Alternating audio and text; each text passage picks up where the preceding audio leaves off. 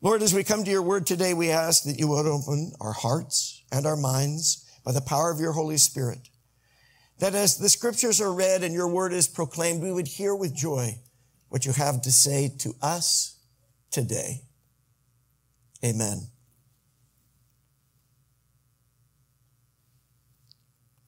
I'm going to read something to you. Let's see if you recognize it. Young child with dreams. Dream every dream on your own. When children play, seems like you end up alone. Papa says he'd love to be with you if he had the time. So you turn to the only friend you can find there in your mind. You know this song? Shiloh, when I was young, I used to call your name when no one else would come. Shiloh, you always came and you'd play. 1967, Neil Diamond wrote this song, and his publisher, his agent, they said, no, this is not the song that people want from the rock and rollin' Neil Diamond, which may not be the way you think of him, but that's who he was in the 1960s. And they didn't want to publish it. What was he writing about? He was writing about a lonely kid who didn't have friends around. And the only friend that he could find was one that he found in his mind, an imaginary friend that apparently he named Shiloh. Neil Diamond is honest about this being an effectively autobiographical song. Mr. Diamond was the descendant of Jewish immigrants who had come to the United States. He was born in Brooklyn, but his father was in the military and he traveled around a lot. They were in Kentucky. Later, I think they were in Wyoming. A Brooklyn kid of Jewish immigrant parents probably felt pretty left out in Kentucky and Wyoming in the 1940s and 1950s. And so he was often a kid who was alone without a friend. And a dad in the military was a dad who wasn't always around. Papa said he'd love to be with you if he had the time. So you turn to someone, somewhere that could be with you. Why do I reference this? Well, for one thing, it's because of the name that Neil Diamond gave to that imaginary friend. I don't know why he chose Shiloh, but I do know that with his Jewish roots and the influence of his exposure, not only to the Jewish scriptures, but in living and growing up in the Bible Belt, to also Christian culture, he was no doubt familiar, whether he was consciously aware of it or not, of the biblical place of Shiloh. Shiloh was a city in ancient Israel. It's about 20 miles north of Jerusalem, was near to Samaria, was part of the northern area of Israel at the time. And you may remember from our study of the scriptures and our study of the book of Judges that Shiloh was a place where there was a tabernacle of the Lord. Remember, these are in the days before the kings of Israel, when, as you have heard me say, as we've quoted from the book of Judges, everyone did what was right in their own eyes. There was no all-commanding king. There were judges that the Lord would lift up and anoint by his Spirit for periods of leadership in the midst of the country, in various different regions, in tribal groupings, and they would deliver Israel from opponents and oppressors that surrounded them for a while. But over and over again, what would Israel do? The people of Israel would give themselves back to the kind of idolatry that was common in their era. And quite frankly, it's a kind of idolatry that is still common in ours. People trying to figure out how to get what they want out of life by using the things that they think will give it to them. In those days, they thought that idols and household gods could give it to them. But those idols were made of gold, and those gods controlled things like fertility and weather. And so today, you can see people who feel like if they can get enough money, or if they can get the right job, or if they can get the right degree, or if they can get enough attention from people on Instagram or TikTok. Does anybody have attention on TikTok? I don't know. If it's less than 30 seconds, I don't know how you can call that attention, but it's attention. If you want to be an influencer, you only can influence people for 30 seconds or less, I guess. People feel that there's power in that, but let me say something else. The power of that can be idolatry. I'm not saying you should never look at TikTok. I'm saying if those are the things that are driving our lives, if those are the things that are fixing our focus, those are often the things that become idols to us. And then we live our lives according to the values that those idols dictate to us, according to the patterns of how those things influence us. And we can become deaf to the things of God. But in Shiloh, there was a house of God, a tabernacle established for people to come and pray. It was a place where people, as we do here, would come and worship, where people would give of their resource and money, where people would make their focus on the word of the Lord and the things of God. And if there were people who were lonely and lacking, if there was someone who looked at their life and said, my life is not being all that it is meant to be, and my work is not producing all that it is meant to produce. Or if you were a woman like Hannah, who so desperately wanted to have a child, but she had to say, my womb is not producing children, then you could come to Shiloh, and you could come to the Lord, and you could call upon him. And when no one else would come, Shiloh, you always came, and you'd stay. Shiloh, what does it mean? We're not so sure.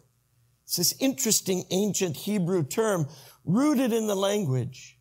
Way back in the book of Genesis, remember the man named Israel, also called Jacob, blessed his 12 sons. Oh, this is the time when I give a plug for PSOM.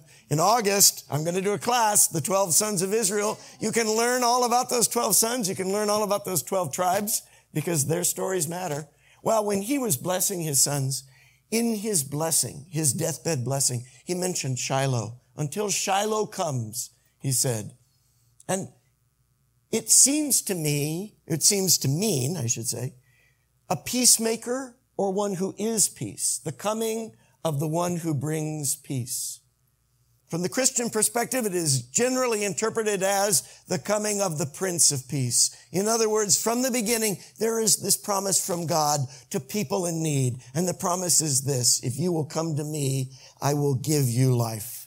If you are in need, if you have a lack, come to me and I will fill you up. Call on me. You will seek me and find me when you seek me with your whole heart. Whoever calls on the name of the Lord will be saved. That's what Shiloh means. And maybe, beyond just an imaginary friend, maybe somewhere in the soul of Neil Diamond, maybe somewhere in the soul of us all, there's a recognition that when we call on Shiloh, we're calling on God. And when no one else can hear, and when no one else can help, God is always there. At least that's the kind of faith that Hannah had. And you know what? That kind of faith takes patience. Because while God hears and while God answers, he doesn't have to do it on our timeline. Have you ever noticed that? Anybody ever had to wait on the Lord? Yeah, you can raise your hand. It's okay. He's not going to be offended. He knows. Now, here's where you don't want to raise your hand. Has the Lord ever had to wait on you? Because he's waited on me an awful lot.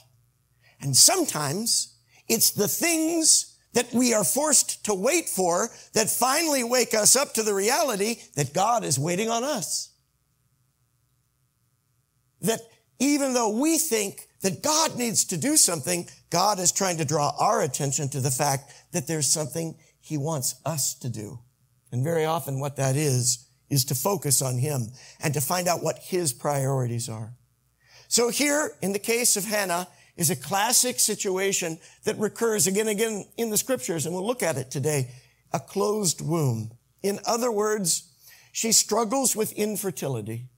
Now, it is common in our contemporary culture to bristle a bit against the idea that the totality of a woman's value and significance is related to her ability to give birth. And I want to make clear something. That's not what this story is saying. And that's not the intent of the scripture. But it is important to recognize that we're looking at the story of a real woman who lived at a real point in time. And whatever you and I may think about that point of time, the reality was that people didn't have careers then. They were working to survive. And there was a division of labor in most economies of households, whereas men had the strength and the ability to go out and work in the fields and were never going to be limited by any kind of monthly cycle or by any periods of having to give birth and raise children. Men could not proliferate the family alone. No surprise. Men cannot reproduce alone. Now, neither can women, but women had this capacity then as now to give birth. And of course, you can't give birth and then go out and work in the fields. And so the household, the family, was dependent upon the ability of a woman to give birth, because not only was that the way in which the love and the life of that family could expand, but it was also the way in which those parents would be provided for. There was no social security in ancient Israel. There was no 401k. Your children would provide for you. And if you had none, then you had a very bleak future ahead of you. But there was also this other sensibility in ancient Israel that is embedded in the scripture, which goes all the way back to the beginning, in the garden, with the creation, when God gave a command. And the command was not a compulsion that was intended to be limiting or oppressive, but was in fact a promise that was prophetically, powerfully purposeful. And the command was this: be fruitful and multiply. Will you say that phrase, be fruitful? Be fruitful. Say it again as though it's a good thing. Be fruitful. The first time around it was like, be fruitful. You know what fruitful means? Multiply. Look at your bank account. Would you like to divide it or multiply it? You want it to be fruitful. Do you want your bank account to be barren, or do you want it to be fruitful? You want it to expand and compound, right? In your workplace, do you desire for your work to be fruitful or to be barren? Do you want it to produce good results that multiply and compound and bring about blessing, or not? We want to be fruitful. And what Hannah realized was, in her life, her sense of her own greatest desire for fruitfulness was deeply tied to her maternal desire to give birth to a child, and she could not. Now, I want to make a point here, because I don't want half the room to turn off. I don't want dudes to think, well, forget this story because it doesn't relate to me.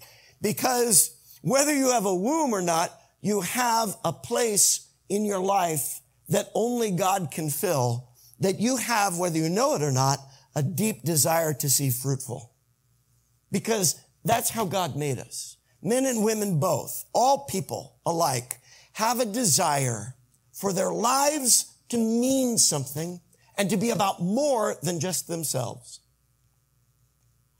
And so when you're hearing the story of Hannah, if you're a woman who've already had your children, or if you're a man and you're never going to give birth in your own body to a child, let me say there is still a relevance to the notion of a closed womb as a problem that can lead you to God.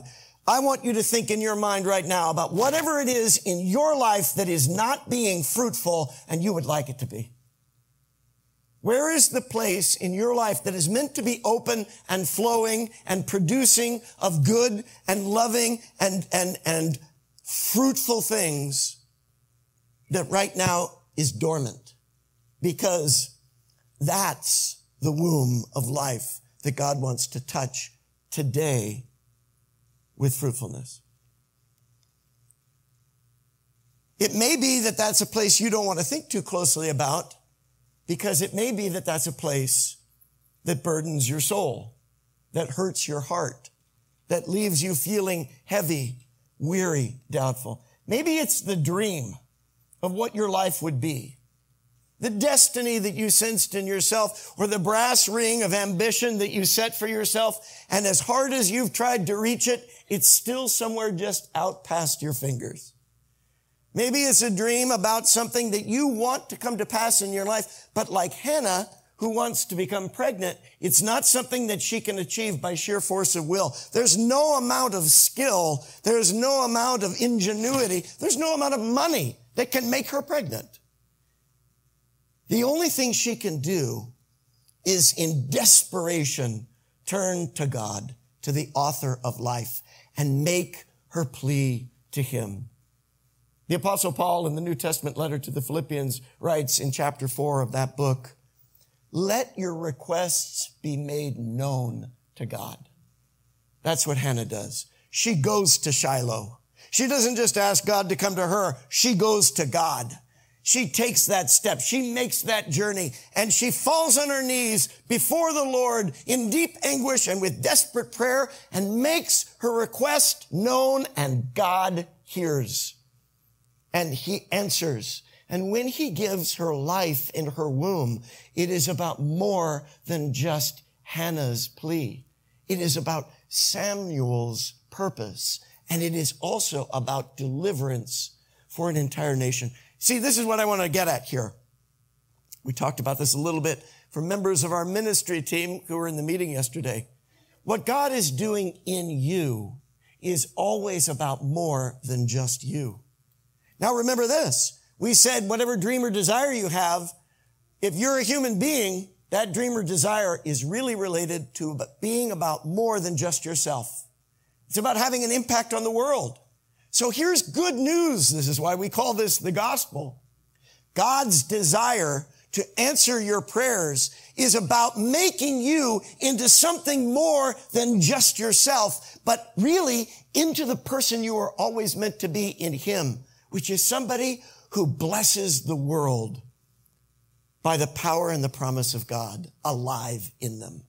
There is a delight that comes to those who wait on the Lord when God answers and brings deliverance. I invite you to open to 1 Samuel chapter 1 and look with me at these opening chapters. Here's the story of Samuel beginning with the story of his mother, and the story of his mother is told in the context of her family. There's a certain man, he lives in the hill country of Ephraim. You may remember that region from our studies in Judges and Joshua. His name was Elkanah. Elkanah had 2 wives. Now, by the way, here's a red flag, right? Remember, just because the Bible talks about something doesn't mean the Bible endorses something. When God made human beings, male and female, he made them. He put one man and one woman together. God did not intend for there to be plural marriage, in my view, although the Bible doesn't speak specifically to this in the Old Testament. But by the time we get to the New Testament, there is some good guidance on this.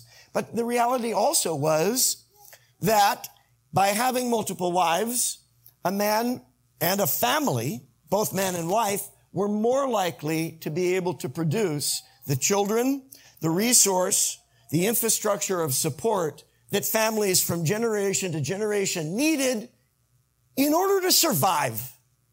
You know, we forget these days just how volatile and insecure the natural world is. We live in the modern world, but it's really just a tiny thin crust on top of this wild world. Have you ever watched one of those shows where people go out into the wilderness to live alone? I don't remember what they're called, but I've watched them. I just don't remember it because I'm getting old. But they go out and they have to be totally solo, and they tape themselves. Those people amaze me, right? But you see that. What are they doing? They're living 30, 40 days, 50 days, just trying to survive, just trying to eat and stay warm and not drown and not be eaten.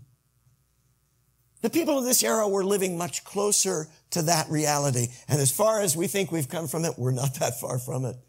Boy, we'd be in trouble. Unplug a few plugs, stop a few power plants, and where will we be? I'll tell you, you won't care that much about how many TikTok followers you have if your sole purpose is, how do I survive? And so, people do better in numbers. 2 are better than 1. And a 3-strand cord is not easily broken. So here was a threesome. And one was named Hannah and the other Peninnah. Peninnah had children, but Hannah had none. Guess who felt better about herself in that arrangement? Is it right? Is that proper? No.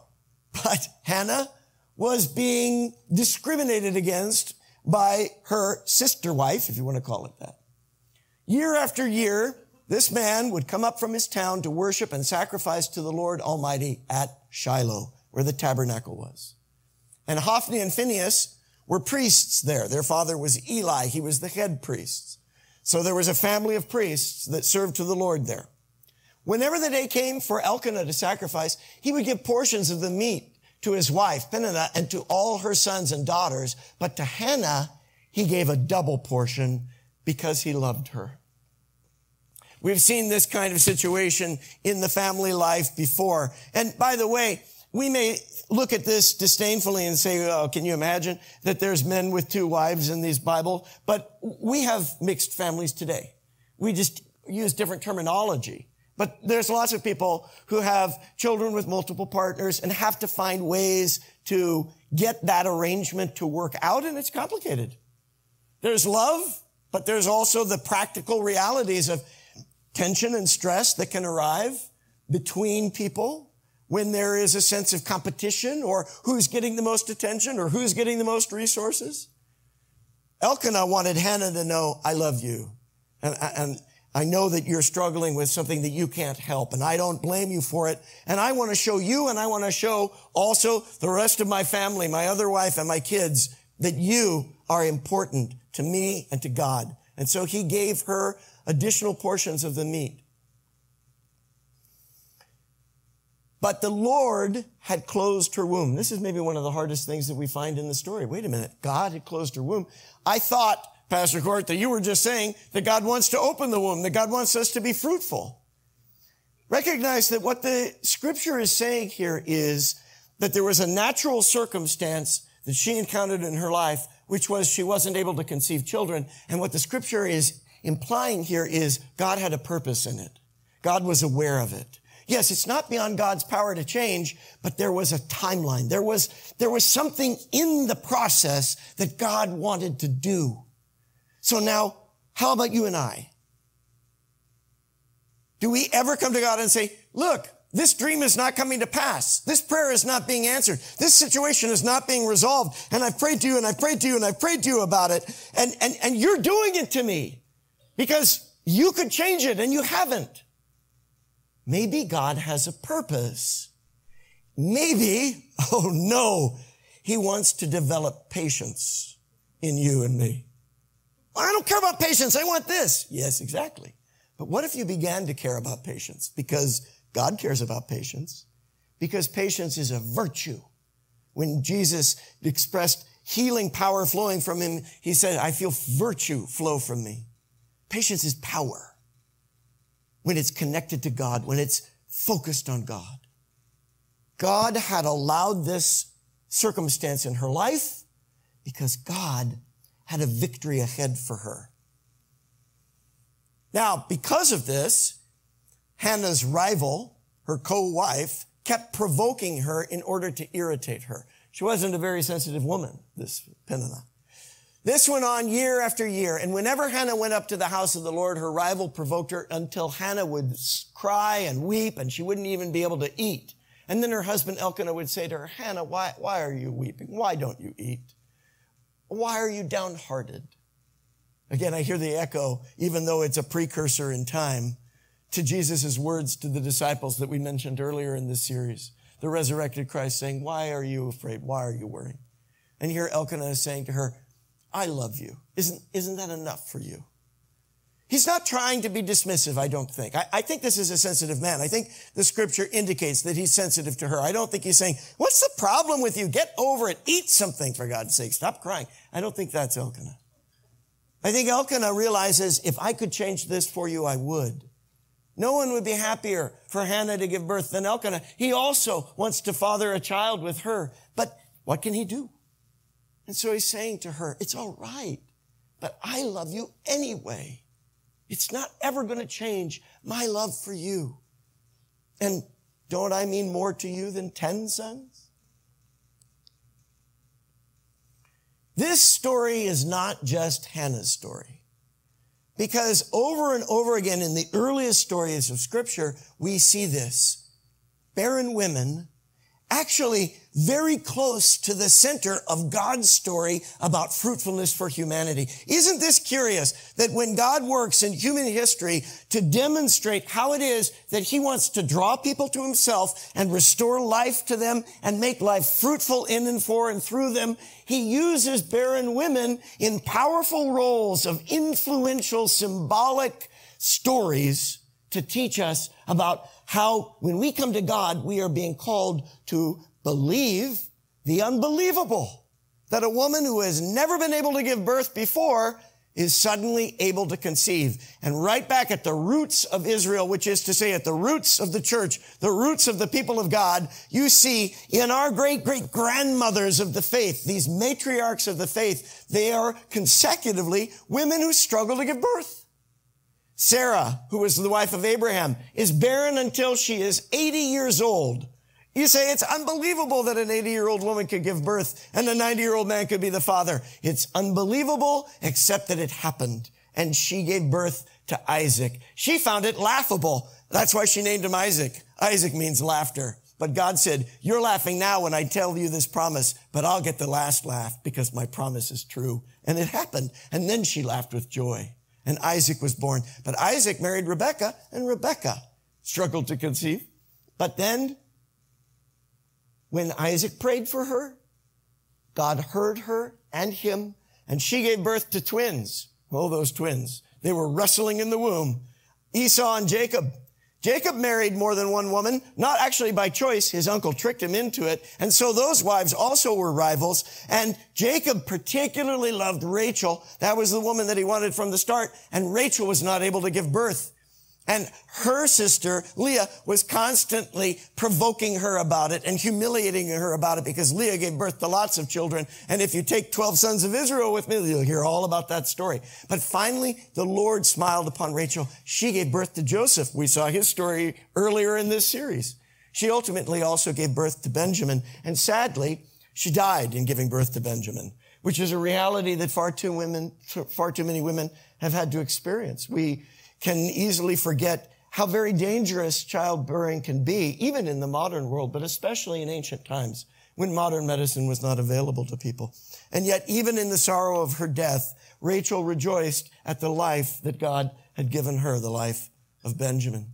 There is a woman in the story of the Judges. Unfortunately, we don't know her name, but she was the wife of Manoah. You'll remember from last year's series that she also had never given birth. And then the angel of the Lord, a Christophany, appeared to her, and she conceived Samson, one of the strongest judges of ancient Israel. Now, the story of Hannah, the wife of Elkanah, and she will give birth to Samuel. But even after her, in the era of the kings and the prophets, there's a Shunammite woman, a contemporary of the prophet Elisha, who also cannot conceive. And Elisha prays for her and blesses her, and God opens her womb. So throughout the Old Testament, we have these 6 barren women who cannot conceive until God opens their womb. And every single time, it's a miracle that testifies not only to God's faithfulness, but to their faith.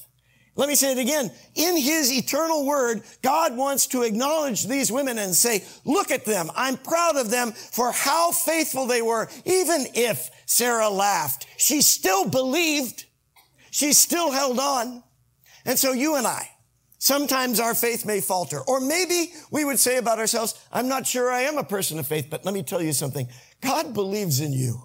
He believes in you as a person of purpose. He's got a plan for you. And even when you falter, and even if you doubt, God doesn't falter. God doesn't doubt. But he is calling you and I to look at the places of barrenness in our life and open to the possibility that he might be the one to open us to new life.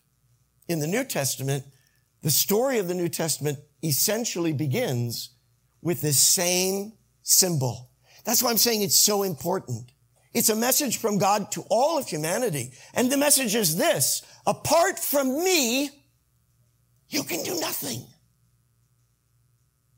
These are the words of Jesus in John chapter 15. They are the words of God to all human beings. Disconnected from me, you can never be fruitful. But if you abide in me, if you come and live in me, I will come and live in you. Jesus is saying, believe it or not, man, woman, Jesus is saying, I want to impregnate you. Maybe that sounds almost profane to you. Hear the reality of the word, because it isn't. I'm not saying it lightly, and it is actually the most sacred thing. Jesus is saying, I want to take up residence in your life. I want to give my life to you. I came, said Jesus, that you might have life and have it multiply. I came so that you could be fruitful and multiply that life in the world around you. And so Elizabeth, an elderly woman married to the priest Zacharias, is not able to conceive until the angel Gabriel appears to her husband and tells her husband, your wife Elizabeth is going to give birth to a child. And the child that she gives birth to is a child like Samuel. He becomes a prophet, John the Baptist, and a prophet who says, my role is to say, make ready the way of the Lord. I'm a voice crying in the wilderness. And that voice is saying, Jesus is coming. Let him come to you. And indeed, Elizabeth's cousin is not a barren woman. It's not just unbelievable what happens to Elizabeth's cousin. It's literally inconceivable. God now provides the culminating, greatest miracle of all. A virgin, a woman who's never had intimate relations with any man, gives birth to the Son of God by the overshadowing of the Holy Spirit. Mary, the wife of Joseph, gives birth to Jesus, the Son of God. I'm going to come back to the relevance between Jesus and Mary with Hannah and Samuel in a few moments. But let's return to where we left Hannah, which is a place on her knees and a place in despair, a place desperate for God's help. So here they are at Shiloh once again. It's that annual time when they come there to the tabernacle to worship the Lord according to the feasts and festivals that were laid out in the Word. And Hannah has finished eating and drinking. And Eli the priest, the head priest, is sitting there on his chair by the doorpost of the Lord's house. He's just sort of lazing the day away while people are performing their acts of worship. He's not attending to her too much. It seems to be that she's alone. She's come back. She's come into this intimate place of the sanctuary to pray alone. I remember when I was in college, I was living in New York City, and I had to walk 20 blocks or so to get from my apartment to where I was going to school in the East Village. And I was walking by a church on Lower Broadway. It's actually Grace Church of New York. Beautiful stone church, high steeple. And it was a time in my life when I was feeling very alone. I guess I could really relate to Neil Diamond looking for a friend named Shiloh in that point in my life. I was older, but I was alone. And I felt so isolated. And I also felt disconnected from the dreams and purposes that I thought I had for my life, which just seemed to me to be evaporating and impossible. And anyway, let's put it this way. I was depressed. And I remember walking by that church and sensing this draw. Go in there. Go in there. And I thought, I don't know that church. I'm not a member of that church. I didn't even know what kind of church it was. I didn't even know if the doors were open. But I remember one point, I was just desperate. I was so tired of being tired. I was so sad about being sad. I was so depressed about being depressed that I thought, I'm going to listen. I went up to the door and I tried it, just expecting that it's going to be locked. I'm just going to look like a stupid fool. Not that anyone on Lower Broadway would care, because, somebody was urinating down the street, so they're not going to care if I'm trying to open the door, right?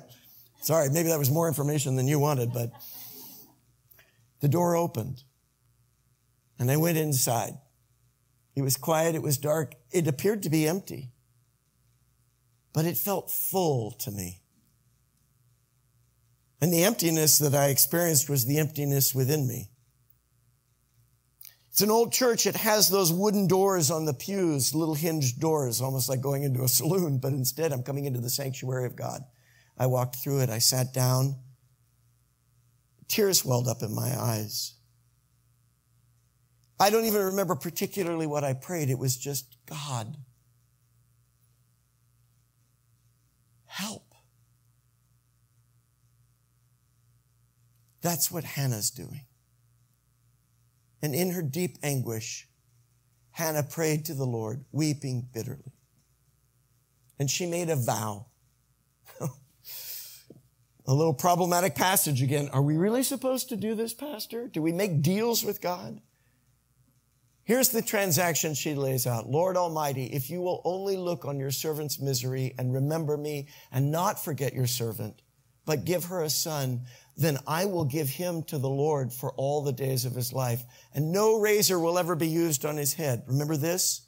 That also is like the child of Manoah and his wife, Samson, a Nazirite. In other words, I will dedicate him to you as a special servant for your purposes all of his life. Remember that I said that children were seen as a kind of a retirement plan for people. That may seem crass or cruel, but it was a reality.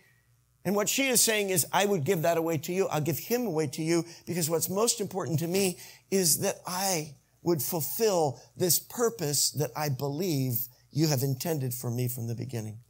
Is it right to barter and bargain with God? The question is not whether it's right or not, but whether God will respond. If you think that you're going to be able to manipulate God into doing something that he doesn't want to do, think again. If you think you have anything to offer to God that doesn't already belong to him, think again. But if you think that God doesn't care when people come and say, I want this so much that I'm willing to give everything that is most valuable to me, to you, in order for you to do it, God cares. It doesn't mean that God is beholden to do it, but God cares, because actually what God is always asking for from you and I is only simply this: everything. That's all God wants. He wants everything. The bad news about that is you can give a lot without giving everything, and God not only does God not want that, he despises it. Over and over again, God says, I don't care about all the money that you put into the coffers and all the animals that you sacrifice to me and all the praise on your lips and the prayers that you make, because what I want is your heart. But when he finds someone with a broken heart who says, all I want, Lord, is for you to heal my heart. All I want is you to do what you have said you would do in me. God says, I agree. Let's shake on it. Let's seal the deal. I will seal it, says Jesus, in my blood.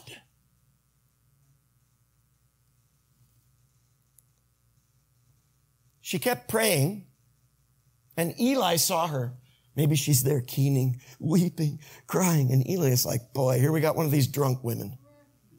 I'm sure there were plenty of drunk men that came in and prayed too. Her lips are moving, but her voice is not heard. It's that place of intense, intimate, sorrowful prayer. But Eli just thinks she's drunk. And he says to her, come on.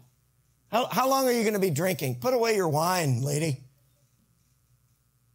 Doesn't seem like a very sensitive priest, does he? Eli doesn't show up so well in these stories, sorry to say. But she's respectful. She says, no, my Lord, you misunderstand.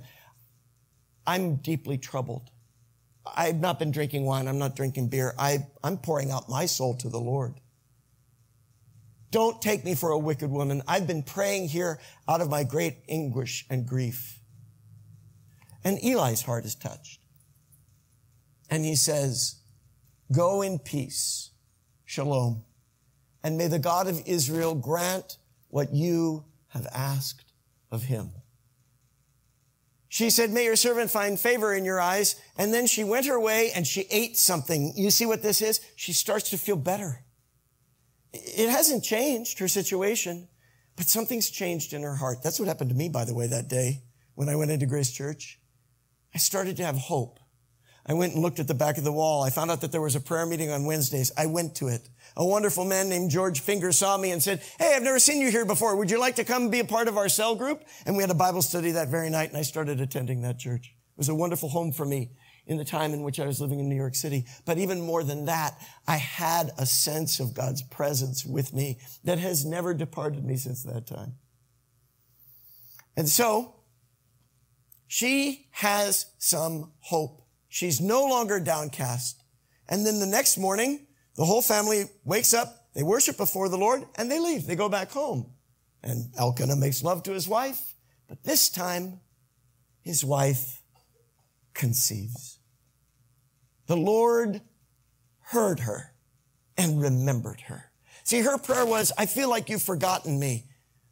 And so I'm coming to give everything of myself to you. It's not that she moved God. It's that God allowed that problem in her life to move her towards him, but he remembered her. The pastor, Robert Morris, recently posted this to Instagram and I think to Twitter as well. I thought it's a relevant message. If you're waiting for a promise from God, it's important to know, listen, where, how, and why you need to wait. Will you say those three things? Where, how, and why you need to wait. Oh, nobody likes to wait, right? Where you need to wait is in relationship with God and with his people. Where does Hannah have her encounter? In the house of God, in Shiloh. Now, it's not that the geography or the construction of that edifice is what matters. It's that she comes to God and to his people. You're here today. You're streaming with us. You're watching the recording. Friend, you are connected to the body of Christ today as you worship together, as you hear this word. There's a family here that says, we want to stand together. We want to help one another. We're here to love. We're here to encourage, correct in love, always to connect in Christ. Where you need to wait is in relationship with God, in the scripture and in his word, in the house of the Lord with his people. How you need to wait is in prayer. And isn't that exactly what we see Hannah doing? Real prayer. Not just words on her lips, but lips moving even without words because a heart is praying, even as it's breaking.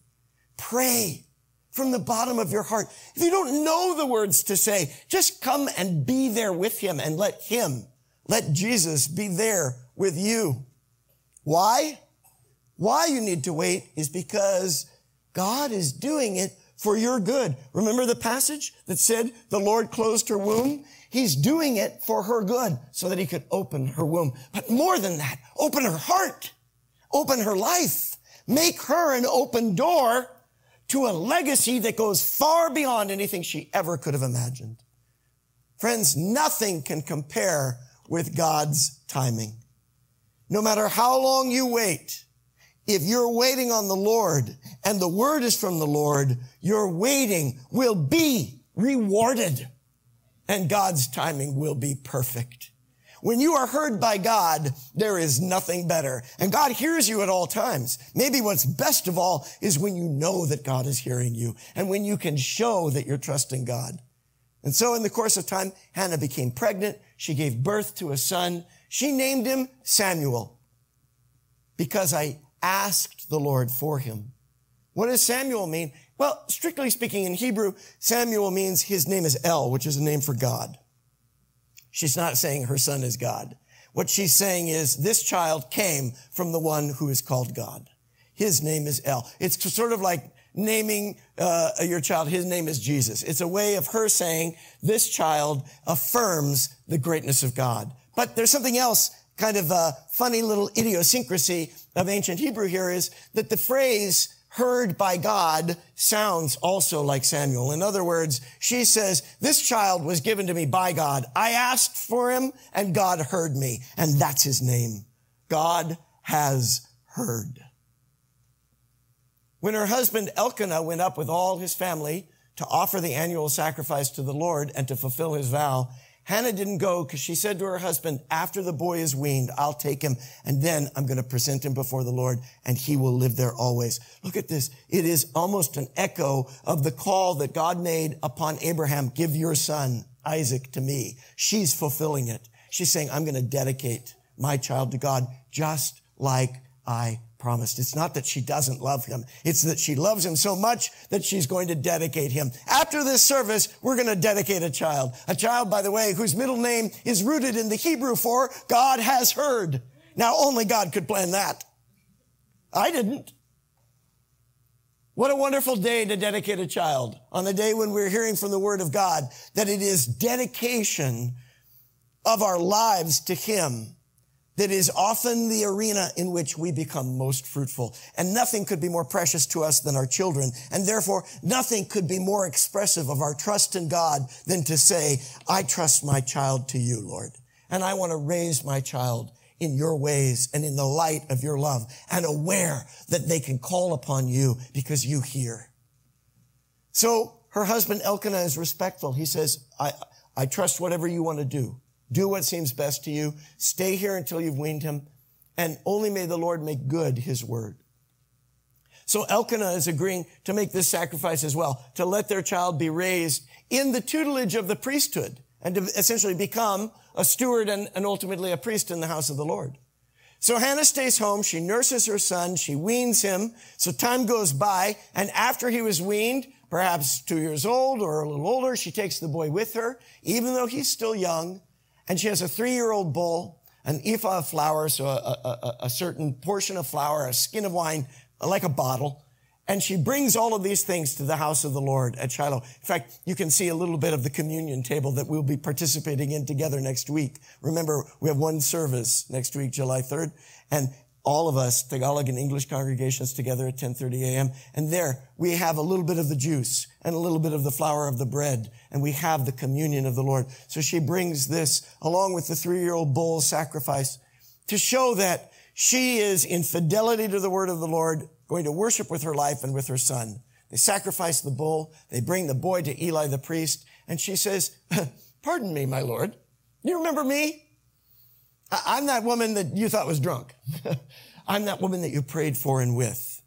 And I prayed for this child, and the Lord heard and granted my request, and here he is. And so, just as I said, because God fulfilled his word to me, I'm fulfilling my word to him and to you. I give him to the Lord. For his whole life, he will be given over to the Lord. Do you know what power there is in that? For a moment, imagine what your life would be if you, in that kind of totality, gave yourself to God. Do you know what God would do in and through you? You can't imagine. Eye hasn't seen, ear hasn't heard. The mind of a human being can't conceive all that God has in store. But for anyone who has ever started in that process of just responding to the invitation that Jesus makes when he says, come and follow me, and someone says, I'm going to leave behind the other and follow you, you get swept up in a flow of life that exceeds all of your wildest dreams. I did not achieve all the things that I thought I was going to achieve in my life when I was young, in those days when I was depressed. But God has done greater things than that.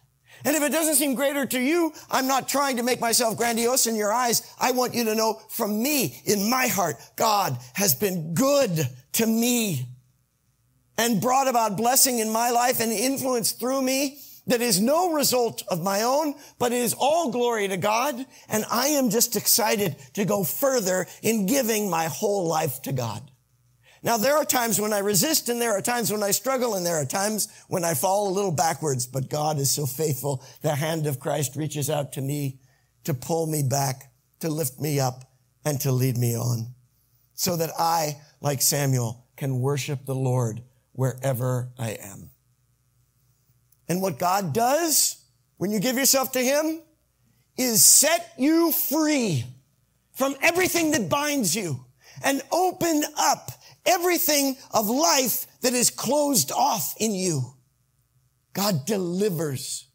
Next week, Pastor Lydia is going to be preaching to us out of Luke chapter 4 in his message on freedom, liberation, and liberty. That is where Jesus, quoting from the prophet Isaiah chapter 61, says, the Spirit of the Lord is upon me to declare release to the captive, sight to the blind. He could as well have said birth to the barren and the acceptable year of the Lord, a year of jubilee.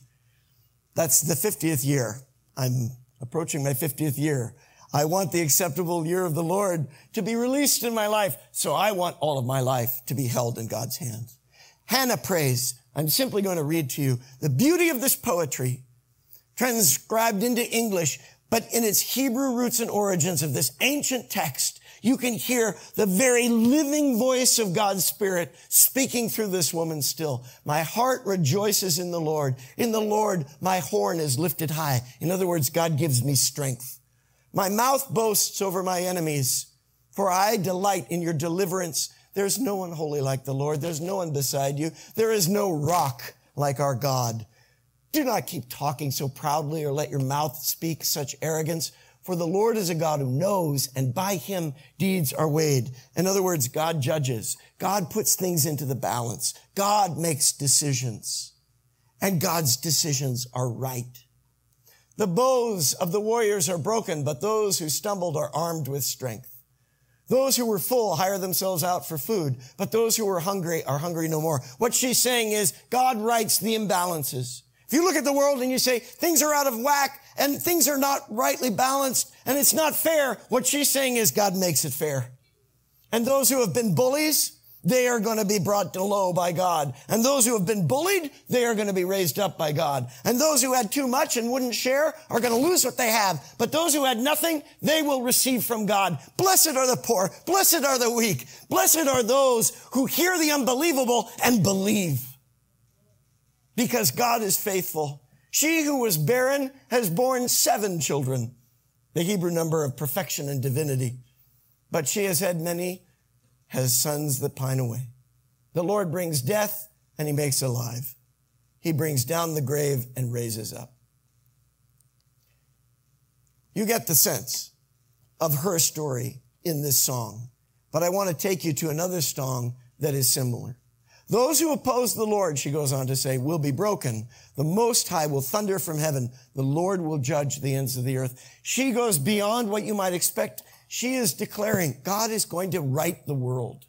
He's going to give strength to his king. Now, who is it that is going to anoint kings with the Spirit of the Lord? Samuel, the very son born to her. Elkanah went home to Ramah, but the boy ministered before the Lord under Eli the priest. I mentioned that there is a connection between Hannah and Mary, and here the connection becomes visible in the most literal sort of way. Look at the song that Mary sings when she comes to visit her cousin Elizabeth, who was an elderly woman and has now conceived a child. She's pregnant, but the child is not yet born. But the child is alive in her womb. And when Elizabeth sees Mary, the child, which is John the Baptist, he will be called, leaps within her womb.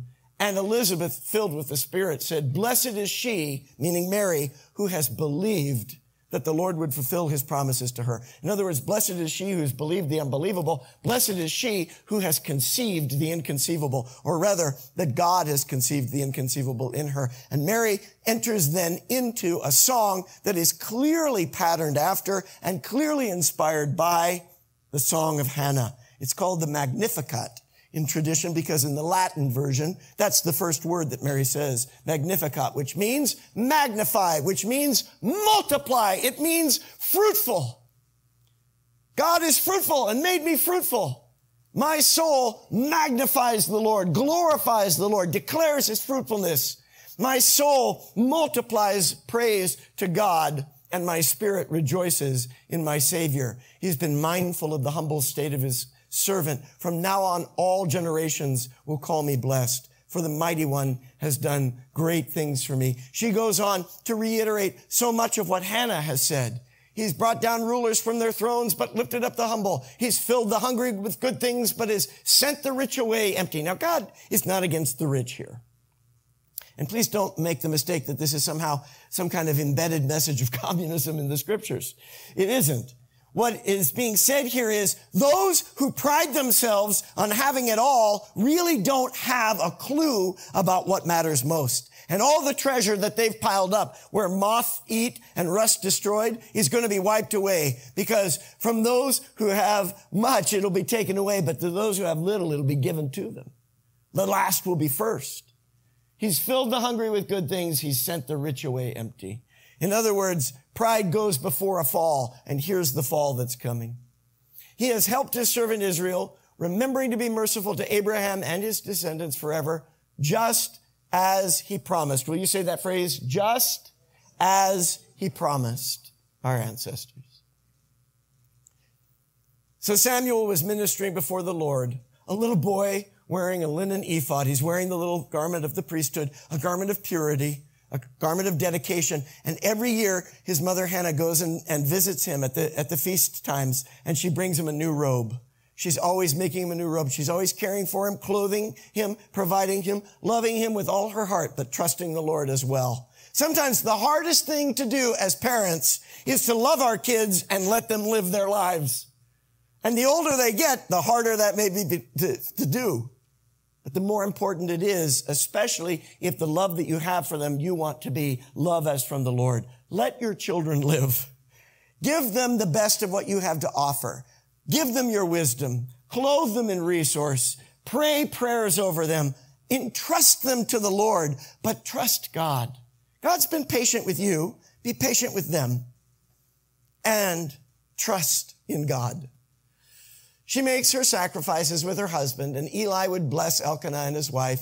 And he would say, may the Lord give you children by this woman to take the place of the one that she prayed for and gave to the Lord. In other words, she made this sacrifice of covenant, and now the priest is saying, may God reward you.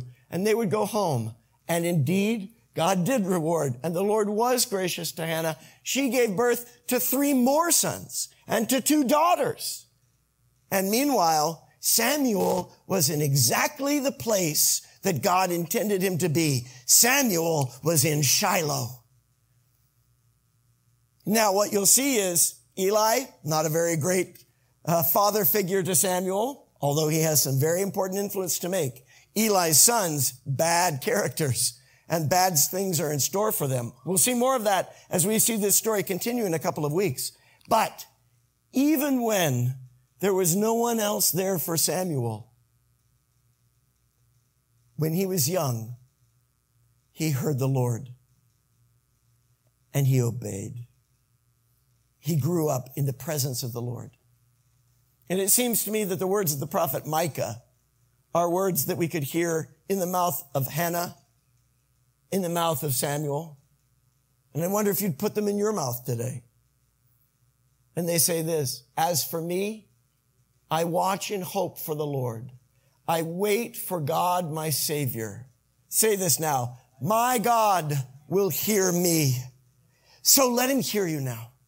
It's the conclusion of the message, but it's an opportunity to let your cry to the Lord be heard. Lift up your heart even as you bow your head. Let's bow our heads. Let's close our eyes, but let's give ourselves to God in this moment with respect for the sacredness of this moment and the opportunity for anyone to pray. I want to pray this prayer over us. And if you at home, streaming live or watching this recording, would be willing, I even invite you to bow your head, to close your eyes, to open your heart to God. Because the word of the Lord is speaking to us this morning. And the word is this, I see you. Just hear your name follow that statement, because Jesus is saying, I see you. And then you fill in your name there, because it's his voice saying your name right now. I see you, and I know your need. I know your lack. I know the place that is closed up within you that you want to see opened. I know the place that's running wild in you that you want to see restrained. I know the place of lack, and I know how to provide for it. I know the place of confusion, and I know how to guide you through it. I know the darkness that you are in, and I know how to light it up with my light. I know you. I know your need. I even know, says the Lord, I know your complaint against me. I know what you hold against me. I know, I understand. I don't hold it against you. But now, hear me saying to you, you open to me. My hand, says the Lord, is reaching out to you. Will you reach your hand to me? I want to do something in a moment. I'm going to ask everybody to keep their eyes closed and to keep their heads bowed, because I want to afford privacy to everyone. But I'm going to ask, if you want to make that covenant with God today, whether it is a recommitment where you're saying, I've got something I'm asking of you, Lord, and so I've got something I'm giving you, and it's my trust, or whether this may be the first time where you're saying, I want to give my life to you, Jesus, because I want this life that's being described. I want this openness. I want this fruitfulness. I want to know my Maker. And I'm going to ask you to just do this with every head bowed and every eye closed. Will you just raise your hand up to God? Just raise your hand up to God right now, all around the room. And let his Spirit hold your hand in his. Let your request be made known to God. And the peace of God, which surpasses all understanding, will guard your hearts and minds in the power of Christ Jesus. The Lord says, I hear your need, and I will answer it. I see your hand, and I take it. I receive your life, and I make it fruitful according to my word. So let it be. Amen. Hallelujah.